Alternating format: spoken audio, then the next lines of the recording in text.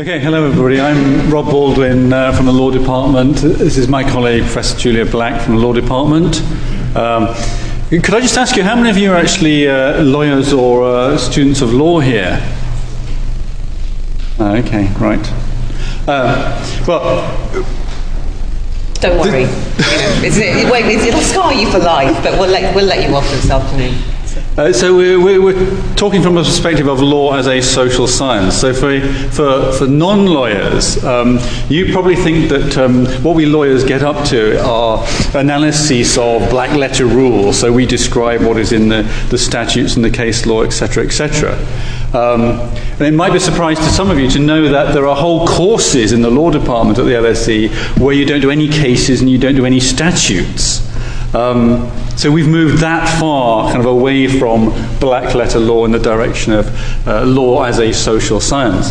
And what we're going to talk about today is an issue in regulation, which is a hot topic, namely risk-based regulation.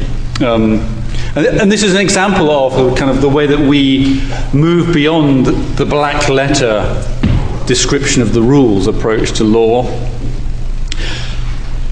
And we get into things like the alternatives to using rules, how you go about enforcing rules, command styles of control in regulation versus non-command styles, such as market-based systems of influence.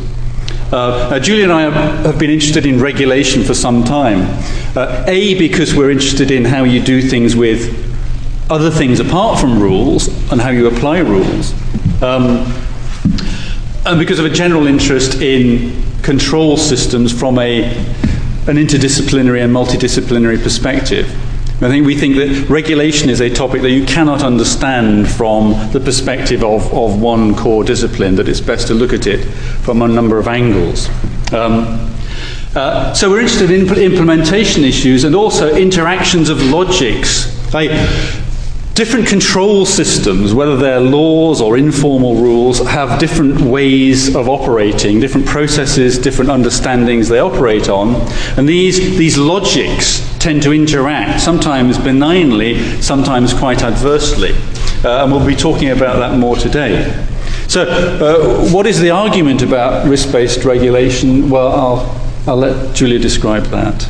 Okay, Rob, you need to do the slides. Okay, we've got a bit of a challenge today because we've got 45 minutes really to introduce you to regulation, to really responsive regulation and to risk-based regulation. So we're going to have to skirt quite quickly over what are quite complicated issues. So I know for many years when people ask me, what do you research? And I say regulation, and you usually just get a blank stare and a comment that they'll just go and get another drink. Okay. But increasingly, as regulation becomes more popular, you find that they do go and get another drink, but sometimes they might even bring one back for me, which is always quite entertaining, depending on who they are, of course. But regulation is that whole sort of extended administrative apparatus, okay, that extends beyond departments, out into the diaspora of regulatory agencies, executive bodies you've never even heard of, some of which you possibly have.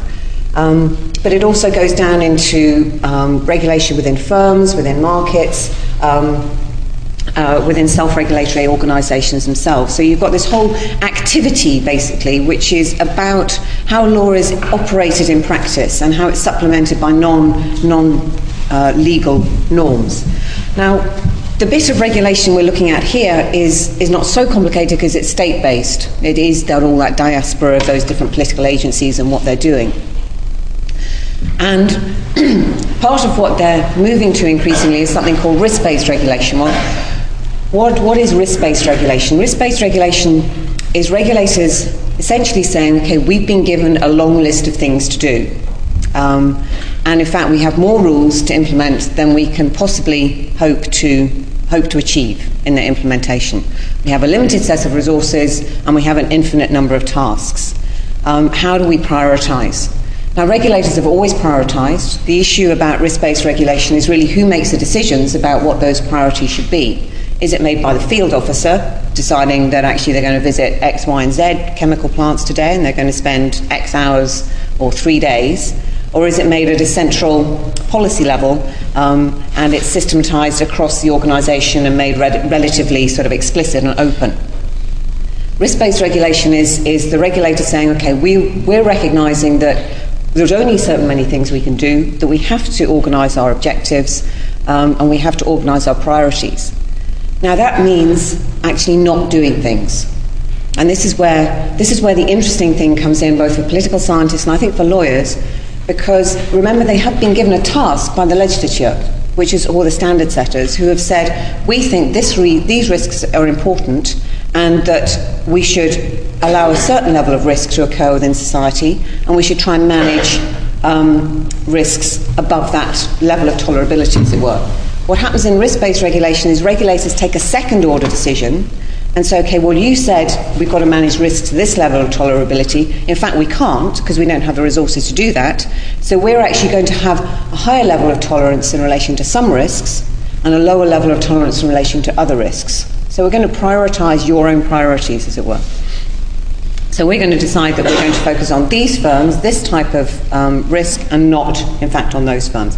And it's the decisions on what not to do, which obviously regulators find the hardest to make. And it's the decisions on what not to do which is going to catch regulators out when the crisis blows up, when the chemical plant blows up that they didn't inspect, or they hadn't inspected for the last 3 years because it was relatively low risk, when the bank blows up that they hadn't inspected properly for the last 2 years because it wasn't regarded as particularly high risk, see Northern Rock. Now, those will then give perceptions of failure of the regulatory organisation, both by the public, by politicians, etc. So part of what regulators are doing, where they're deciding what risks to focus on and what not, are thinking, well, if we don't do things and it blows up, can we manage that perception of failure?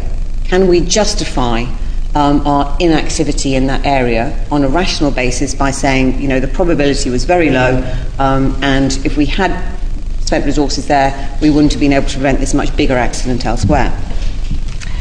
So that's what risk-based regulation is. Really responsive regulation is Rob and our sort of framework, really, for how we think regulators, questions regulators should be asking or need to ask if they're to be able to respond effectively to changes in the regulatory circumstances and to regulate effectively. So risk-based regulation is an empirical thing that regulators are doing. Okay? Really responsive regulation is an analytical framework which Rob and I have devised.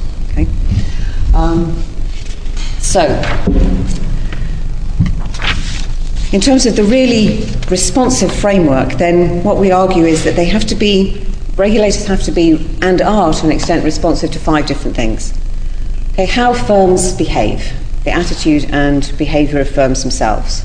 Do they not implement regulation because they're just completely intractable and they're just never going to want to engage with the regulatory system? Pig farmers, often frequent examples of that. Or are they not complying with regulation just because they're actually a small, medium-sized enterprise, they've got 2 people and a dog. The dog is the most effective member of the organisation. They really don't know what the rules are. They don't have the systems in place to implement the raft of health and safety, food, hygiene, etc. regulations. So is it just because they're organisationally incompetent but otherwise willing? Is it because they're actually very organisationally competent but they're just completely unwilling? So they're very good at deviance, and working their way around the rules. Okay, so regulators need to respond to how firms respond to regulation in a very reflexive way. Now, that's a relatively well-known and well-established feature of regulation enforcement research. The other thing we argue that regulators have to be responsive to, is to the wider organisational, institutional environment in which they operate. Regulators aren't alone, as it were, in how they decide to deal with a firm. They themselves are subject to performance accountability regimes that may require them, for example, to do so many inspections a year, that may require them to show that they've done certain things. They're usually very output-orientated. They often have to work with other regulators to achieve a particular regulatory objective. Go back to financial regulation again.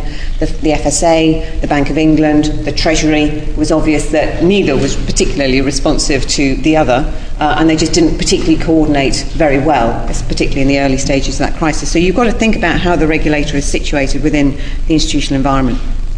As Rob alluded to move on to the third one, at the beginning, you've got to think about how your different instruments of control interact. If you've got a market-based system, for example, of permit trading in environmental regulation, that's not necessarily going to interact particularly well with a heavy command and control system. So if you've got a very deterrence-based enforcement system that hammers down very hard on every infraction, that's not going to help you in your detection work when you really want the firms to be quite open in the information that they give to you. So you've got different logics of different control strategies which are being used. And obviously regulation is a dynamic process. It's not a fact, it is a process. It will change. The circumstances in which it operates will change the whole time. Regulators need to be sensitive to what they're actually doing and the effects that they're having on those that they're regulating. Finally, regulators are part of a political landscape. They do need a political license, what we call a political license, to operate. And in the choices that they're making about what their priorities should be, are going to be affected by political demands, by crises which flare up, by media scares, and their attention is necessarily going to be sort of diverted in those different directions. And the question is, to what extent should regulators stand back and maintain a kind of rational stance, and to what extent should they be responsive to democratic pressures in an ultimately democratic system. So there are issues there about to what extent should they stand their ground with a systematized framework, and to what extent should they be taking on board these different responses to crises, some of which may blow over in an afternoon, some of which may turn out to be World War III in a political sense. So that's responsiveness. Oh, okay, I'll talk about tasks now. So thus far then, what we've said is that most regulators have to do risk-based regulation. In the UK, it's mandatory for the major regulators to do risk-based regulation. Now, like any regulator, they have to get to grips with all of these challenges. But what we're talking about today are the special problems and difficulties you have if you're a risk-based regulator in taking on board things like behaviour and attitude and culture and all these other things. So that's the first big challenge which we're talking about, namely, you're a risk-based regulator, you're supposed to be targeting the biggest risk creators, and you're supposed to also be taking on board these things to get the job done. The other thing you've got to do as any regulator is discharge the core tasks of regulation. And the core tasks of regulation you can think of, we suggest, on what we call the DREAM framework. It's all driven by the acronym DREAM. The things you've got to do are, first thing, imagine that you are a fisheries regulator. So you're trying to protect cod stocks in the North Sea. First thing you've got to do is detect. You've got to find out what's going on out there on these boats on the high seas. Who is actually killing the cod, and how are they doing that? Are they sticking within the rules, or are they creatively complying around the rules? So you've got to gain information on undesirable behaviour and non-compliant behaviour. Now, non-compliant behaviour is behaviour that breaks the rules. But one of the advantages of a risk-based approach, as Julia said, is that you're concerned not simply with people breaking the rules, but people doing things that impact on achieving your objectives as a regulator. Namely, in this case, protecting the cod stocks. Okay, so some people may damage the cod stocks without breaking the rules, because they creatively comply around the rules, or if the rules are all to do with mesh sizes, they're long lining. So that's the first job you've got to do. You've got to detect. Second thing you've got to do is respond. You have got to develop a toolkit of powers, which may be stop and search, seizure, entry, etc. powers. And you've got to go to government, and you've got to get the powers you need to get the job done. So things like power to board trawlers. The third thing is you need to enforce. That is, you've got to have a strategy for applying these powers on the ground to get the results you need. Fourthly, you've got to assess. You've got to know how well you are doing the job. Because it may well be that you're only getting to grips with 30% of the issue, of the mischief, or it might be 90%, but you've got to know what impact you're having on the world out there as a regulator. Because if you don't know that, you don't know whether it's worth coming to work in the morning, and you also don't know whether you need to change your strategy. And whether you need to say, okay, well, let's stop enforcing all these rules in a risk-based manner. Let's just set up an emissions trading type system. So you've got to be able to assess. And then, of course, you've got to be able to modify. You've got to be able to adjust your game. If your assessment says, well, you're only getting to grips with these sorts of risks, there are these big systemic risks that you're not getting to grips with, or there's the long lining, the new risk and the new risk creator come on the scene, and you're not getting to grips with them, then you've got to change your game. You've got to be able to go to the minister, whoever, get the new powers, and rejig your whole operation.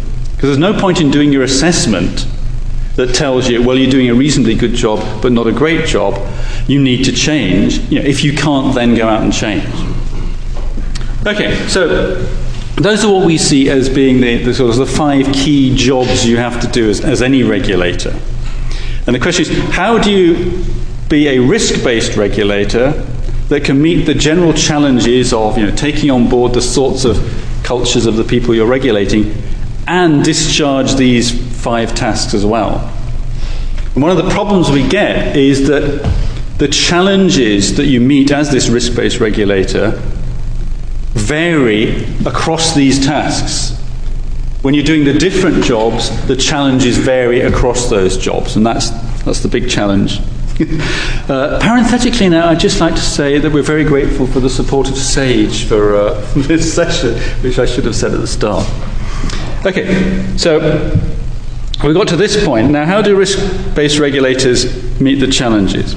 Well, the first challenge that Julie was pointing to was being responsive to the behavior and attitude and culture. I'm regulating you, you're all industrialists, I have to know what sort of people you are. Are you inclined to comply, or are you absolutely defiant of the regulator? Now, most risk scoring systems that risk-based regulators use will evaluate the quality of the managers who are managing the risks out there in factories, let's say. So I will have an idea about how good you are at managing your risks of all these chemicals or whatever you're using. And so I can score that.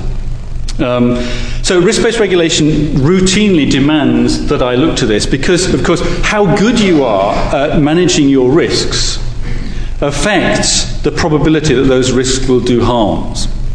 Because what I'm concerned about as a regulator is the product of the quantum of the harm you might do times the probability of that harm ensuing. And if you've got a good risk management system that I rate highly, then that lowers the probability that the harm will occur. Okay, first challenge for a risk scoring system as a risk-based regulator is that your attitude and culture will not be constant across the discharge of the 5 tasks of regulation. Okay, now I best stop there. One of the things that happens in a risk-based regulatory system is that it generally involves me delegating regulation down to you, the companies, to some extent. Because what I'm doing is I am leaving you to control the risks quite often. So I'm not telling you how to manage the risks.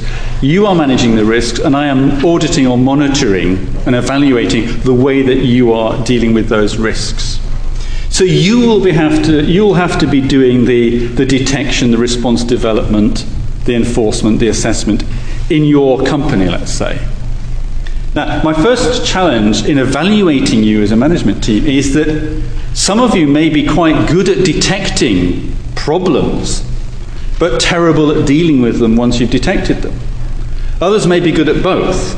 Some of you may be very good at assessment, but not detection, etc., etc., etc. So my first challenge in evaluating the management systems that I'm looking at is going across all the different tasks of regulation.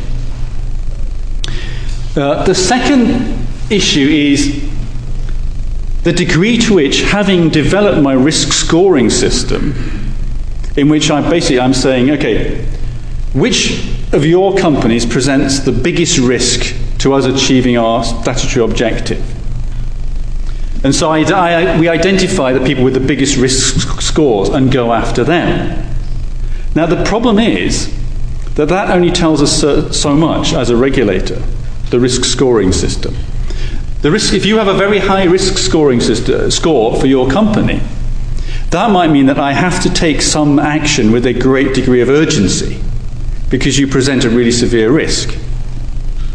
But it doesn't tell me a lot about what I have to do as a regulator to get you to behave properly, i.e. to fix the filters or whatever. Because the very fact that you are dangerous doesn't tell me whether I've got to threaten you with a prosecution or educate you or persuade you or give you a grant or whatever. So one of the problems about risk-based regulation is that we devote all this resource to risk scoring you, but those risk scores actually don't tell us a great deal in the discharge of all of our tasks. They tell us quite a lot about how to detect the big risk creators, but not about what to do once we've identified them. So, in that sense, we have to hybridize, we have to supplement risk-based regulation with additional strategies.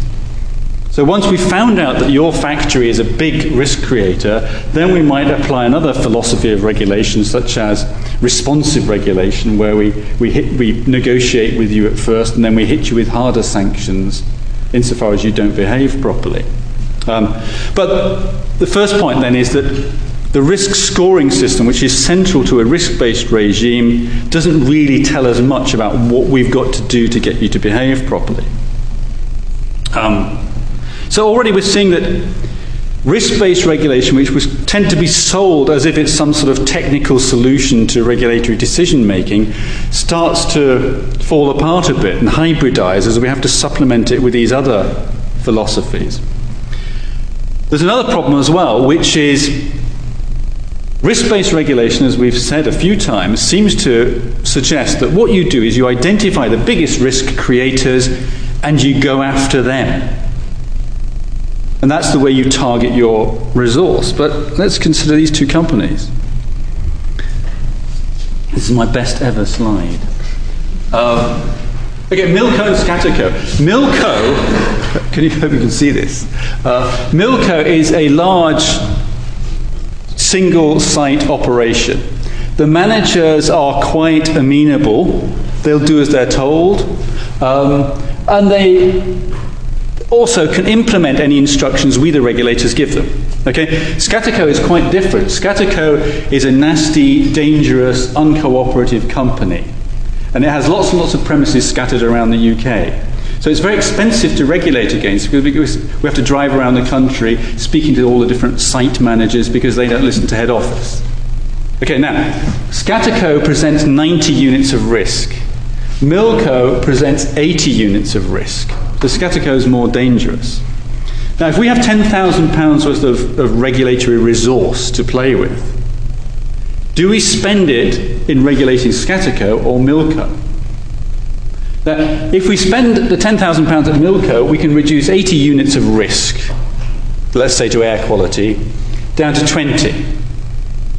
Because they're amenable. They'll do as they're told. Scatterco, much more expensive to regulate against, so that £10,000 will reduce from 90 to 70. So you see that the issue here is that we buy a risk reduction of 60 units at Milco and 20 units at Scatterco. Okay, now we're risk-based regulators, let's assume. So how do we spend this £10,000 of resource? Okay, one option is you spend it all on the biggest risk creator. That's Scatterco. But if our objective is to clean up air quality, then it doesn't really matter that much to us whether the pollution is coming from Scatterco or Milco. So that's a hugely inefficient use of resource. If we spend the money on Milco, that's a much more efficient use of our regulatory resource. But then if something happens at Scatterco and there's an accident, the press will say, well, what were you doing at Scatterco? And we say, well, not much. And they the journalists say, oh, is that because they weren't the biggest risk? And we'll say, no, they were the biggest risk, but we weren't doing very much we're in trouble then. So how would you spend the £10,000 between Scatterco and Milco? Now, if you had 5 minutes to think about this, you'd probably come up with a number of solutions. One solution might be to spend the money on Scatterco until you get them down to 80, and then you spend equally, or you try and get both companies down to the same level. Or you spend all the money on Milco and hope nothing happens at Scatterco. So you can come up with 5, 6 or 7 different ways of spending that resource quite quickly. But hold it. I thought that risk-based regulation was supposed to be, you risk score everybody, you identify the biggest risk creators, and you go after the biggest risk creators. That's Scatterco. So you'll see here that the purity of a risk-based system starts to break down pretty dramatically if we take on board things like the need to politically justify what we're doing.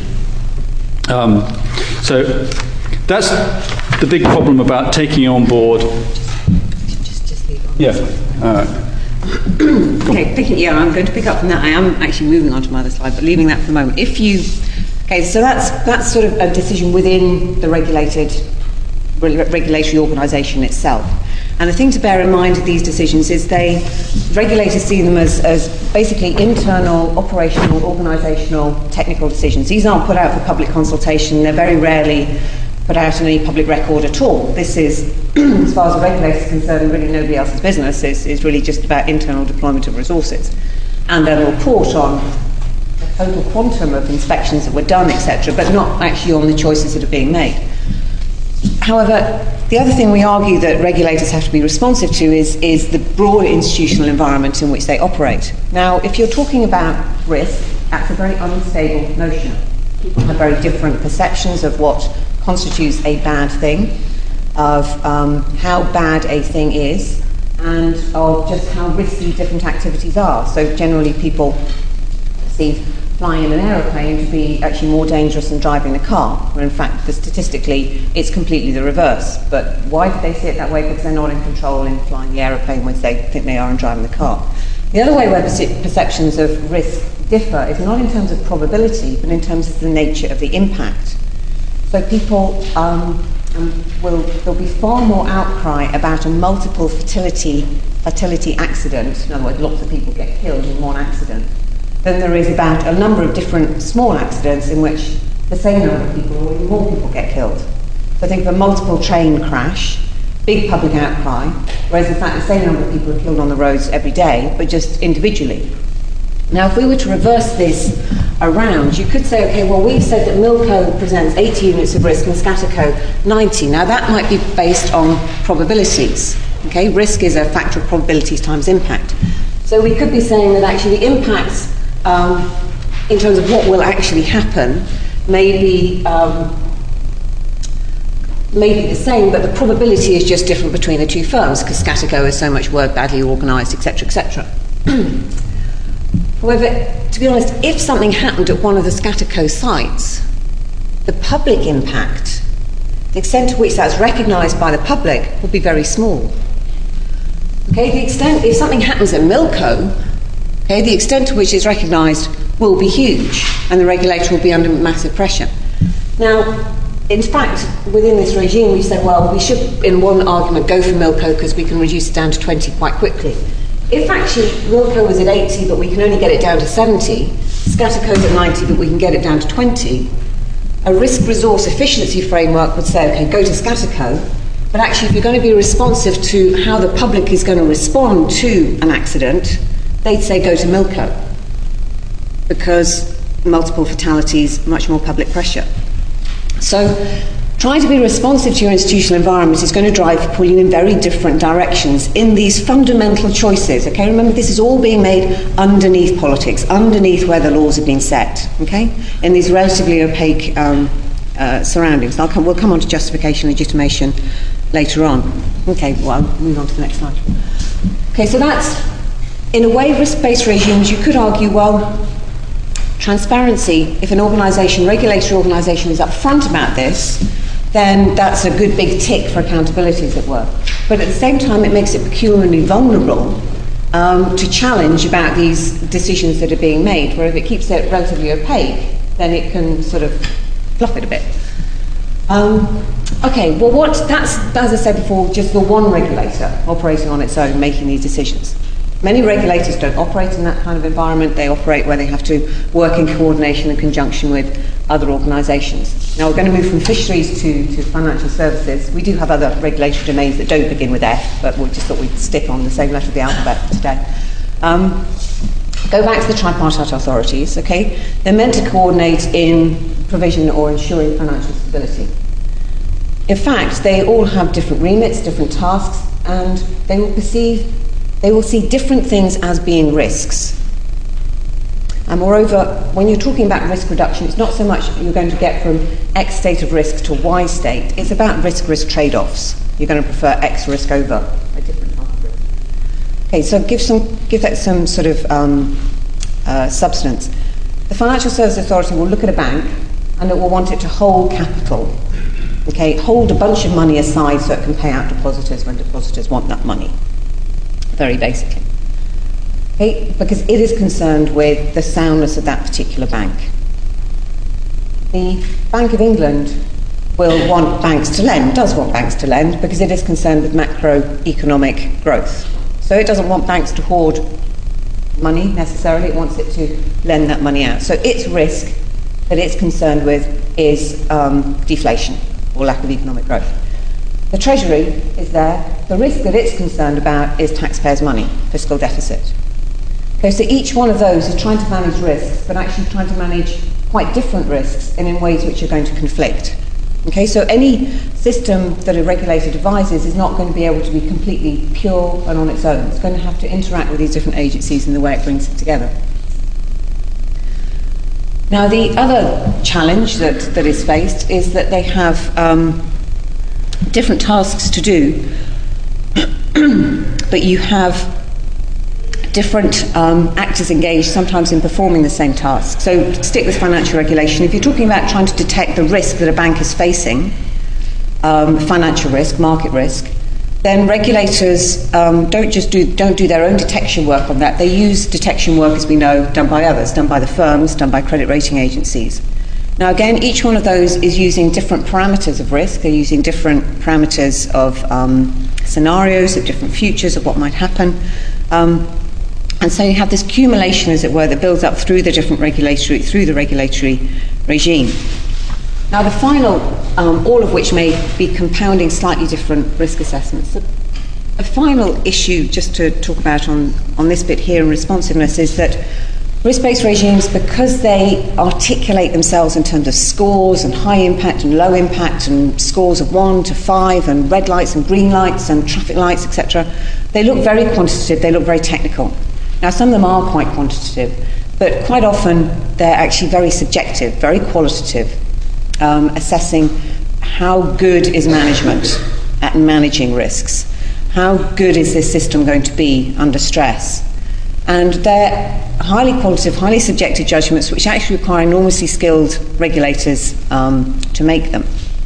So you have, within that, you really have to take on board the importance, as it were, of the political economy or the organisational culture of the regulator itself, of how it is making these different assessments and the impact that regulators' own perceptions of risk have on how they themselves assess the risk that they see others as posing, this sort of second, third order, fourth order process. Okay. Now, we've talked a little bit about logics. I'm not really going to focus there on the first three. I'm going to focus on the thing that you have to bear in mind is risk-based regulation has a logic of its own, which is that of risk. You look around what's happening in your fisheries or your banks, etc., and you look at what risks they pose to, well, you being able to achieve your objectives, which is to ensure that cod isn't overfished or that banks don't fail or people aren't missold things or that chemical plants don't blow up. So you focus very much starting on, well, what types of things might lead to a chemical plant blowing up? What type of things might lead to a bank blowing up, cod being overfished, etc.? It's a very different starting point, and deliberately different starting point, from looking at what rules does this company have to comply with. Now, regulators move to risk-based regulation often because they have too many rules. Now, that's fine if there's a continuity or harmony between what the rules focus on and the risks that you want to prevent. So you're trotting around your factory and you think, okay, well, I think that poses a risk, and you say to the factory manager, I want you to change your system in such a way so that it's going to manage and mitigate that risk.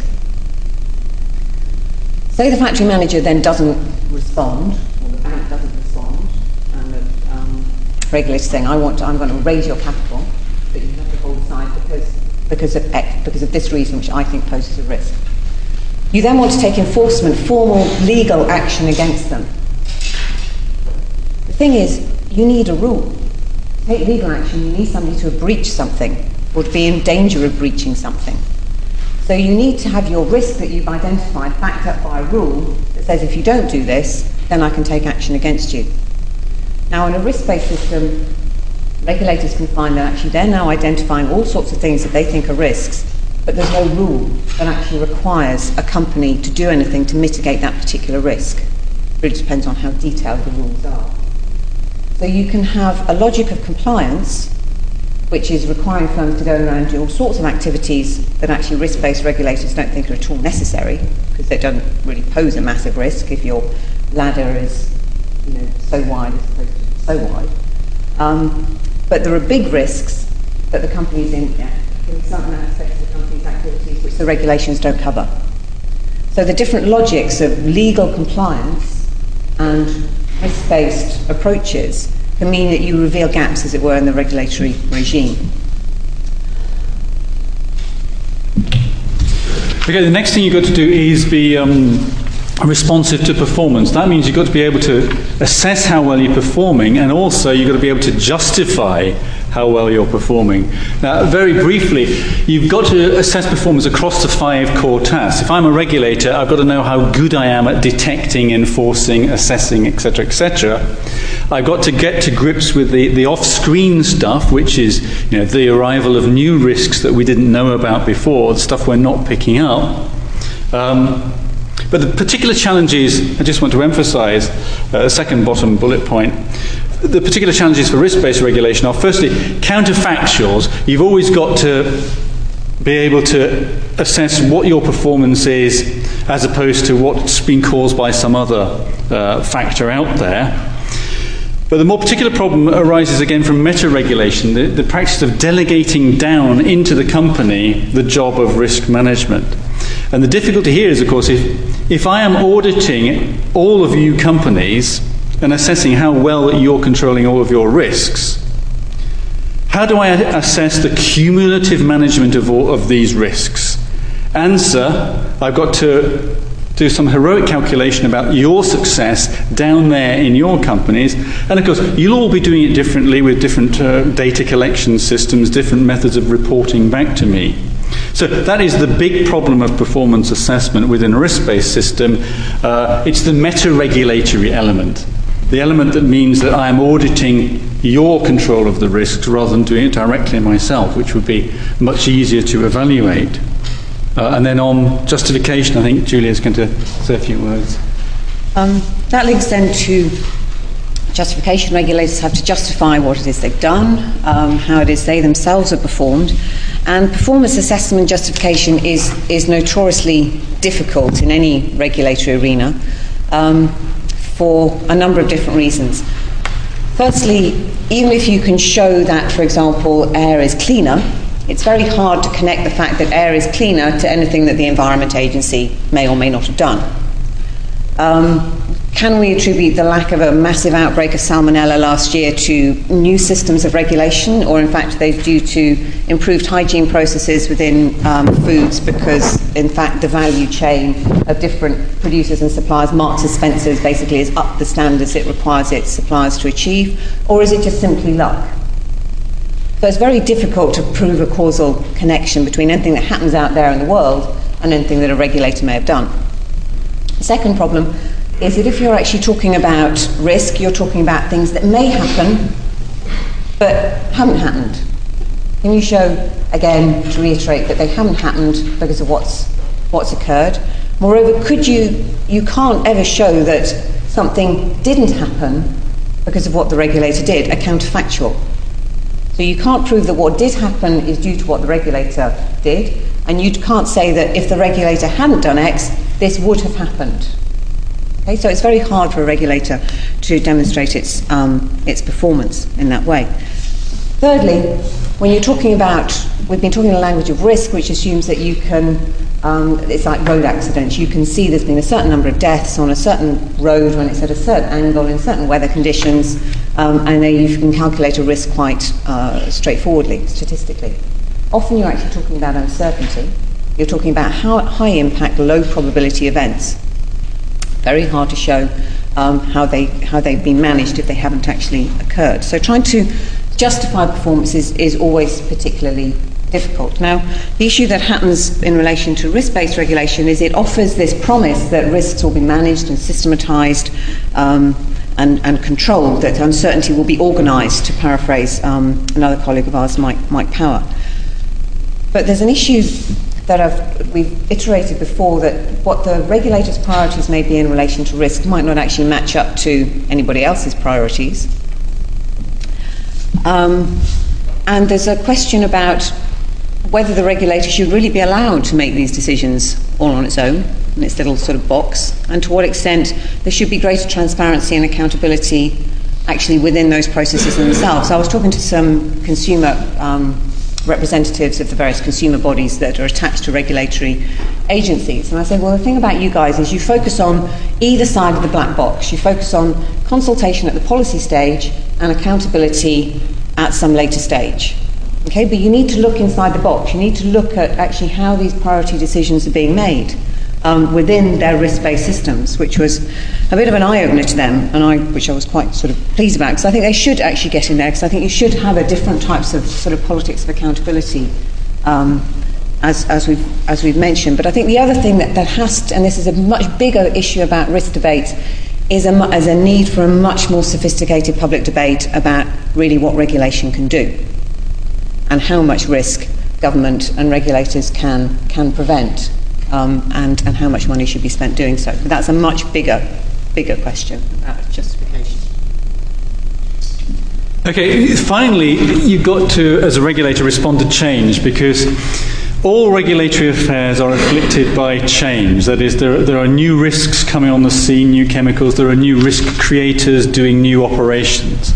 Now, the general problem that risk-based regulation has is that you've identified certain key risks which you're monitoring, and you're risk scoring on the basis of performance vis-a-vis that framework of risks.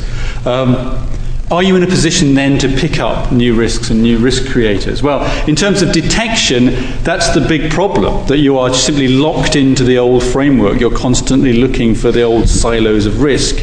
And when people start securitizing, new subprime mortgage-based instruments, then you're in trouble. Responding with new rules and tools, the problem here, of course, is that risk-based regulation is organised around the detection of big risk creators, and as I said before, it doesn't tell you a lot about the sorts of tools you need and how to use those tools when you found the big risk creators. So it doesn't tell you much about how to respond. In terms of your enforcement philosophy, again, you have this kind of the lens of the existing risk-based framework, which tells you something about detection, but not a lot, again, about enforcement. And what you end up with is, if you like, the corruption of the risk-based regime, whereby you're my staff and I've said to you, okay, we've identified the big risk creators out there because we've done a risk scoring system. You go out there and get these people to behave. Then you will all have your own philosophies of enforcement, your own strategies for getting them to behave, which will not be risk-based strategies, because they're really orientated towards just detecting the big risk creators, not what to do with them. So you're operating with this hybrid system, and it's difficult to move that hybrid system in any organised way to cope with new risks and new risk creators. Yeah, that's the big lock-in question and difficulty you get with risk-based regulation. So that leads on to, well, how do you change your risk-based regulatory regime? How do you modify your structures? Now, here again, you're highly, any regulator is highly dependent on its institutional environment. So go back to the issue that you've discovered that there are risks there that your rules don't cover, and there are rules written that really don't cover any risks at all.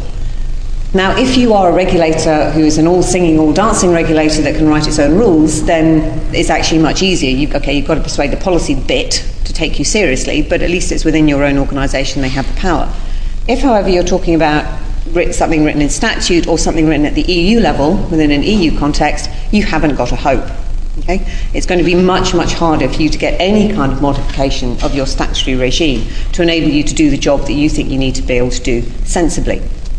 And those regimes can be highly prescriptive, including mandating how many inspections have to be conducted at what intervals, etc., etc. So you may be completely stuck. You can't do anything just because you haven't got the leverage basically to change those rules.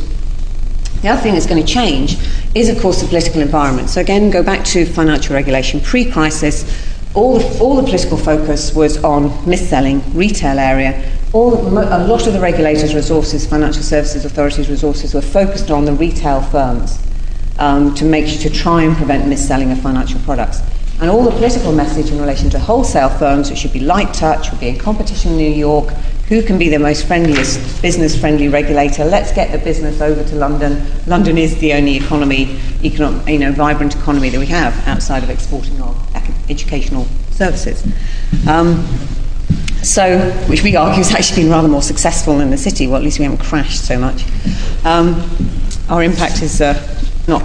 We can't do as much harm, shall we say, as possibly they could do.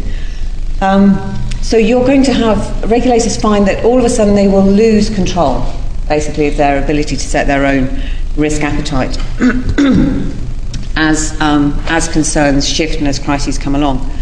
But the other thing that you have here is potentially a misalignment of what the regulator thinks is important and what everybody else may think is important.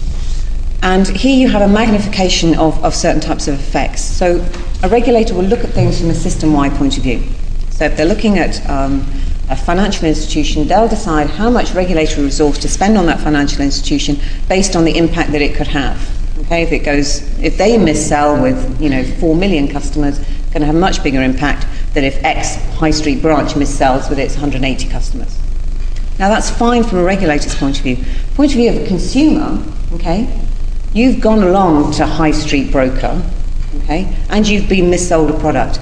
Now you've suffered exactly the same loss as you would have done had you been mis-sold that product by HSBC. But the regulator is going to spend much more resources ensuring that you're protected, okay, from being mis-sold a product from HSBC than it is from the IFA on the street. So how much you're being protected by really depends not on the harm that you're suffering yourself, but on how the regulator sees your harm in a broader system-wide context. So it doesn't take any notice of individual harm, it only looks at it at that system level, rightly or wrongly, but that's a fundamental difference, as it were, in perspective. And obviously that might lead to a mismatch. Okay, just to summarise then, why does any of this matter? What's the contribution of all of this? Well, what we've been saying is that as any regulator, you've got to be responsive to this list of things, the culture and all that. And you've got to do so across all the different tasks of regulation. But there are special problems in doing this if you are a risk-based regulator. And what we're offering, if you like, is a framework for recognising and dealing with the challenges that you get as a risk-based regulator. Why would this make a difference? Well, if you just look at these headings here and think about the causes of the credit crisis. Behaviour and attitude. Did the regulators actually deal with the bonus culture stuff in the lead up to the credit crisis? Institutional environments, did they get to grips with the government's obsession with light touch regulation? Interactions of control methods and logics. Did they work out the significance of their reliance on the credit ratings agencies to evaluate all these new securitized products. Performance of the control regime, were they aware of how good or how bad they were at dealing with all these systemic risks within the system? Answer no. And finally, changes and challenges. Did they know about and get to grips with the new securitized products that were coming through the markets? And the answer is no. So you can see that this framework immediately picks up 5 absolutely catastrophic failures within that system. And we would argue you could use this for any risk-based regulatory regime. Anyway, we better stop there. Sorry, we've bang on for too long. So any quick questions before you depart?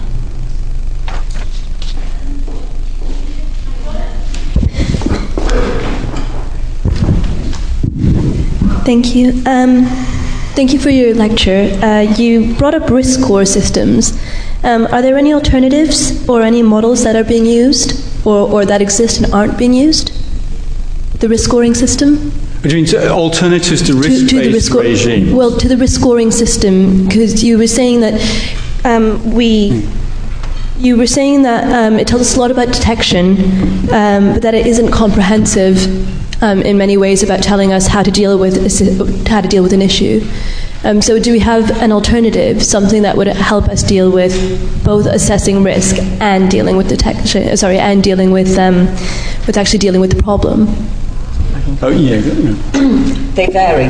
Okay, a lot of if you want an example, Australian Prudential Regulation Authority, it has a system called pairs and SOARs. And pairs is a probability and impact rating system. And then depending on the score that's given by a supervisor, there's then a supervisory oversight and response system. Okay? And the scoring links from the probability links into what the supervisor has then got to do. Okay, whether they've got to seek a buyer for the bank, whether they've got to just go into management and say you've got to change your risk and controls, or whether they've just got to go back and do another examination in a year's time. Okay, so they're pretty unique. Now that model is being actually dispersed through the diaspora of regulators in the Far East, which is sort of geographically quite contingent to Australia. So Indonesia adopting it for its pensions regime, but not its banking so far. As interesting, Hong Kong, Singapore, those regulatory authorities are locking in, a plan with an assessment. Now, in fact, it really depends, because they've got a very narrow remit, which is just to make sure a bank doesn't fail. If you've got a much broader remit like the Financial Services Authority, which is also to make sure that you don't missell and you don't do X and you don't do Y, then it's harder to lock into a particular plan.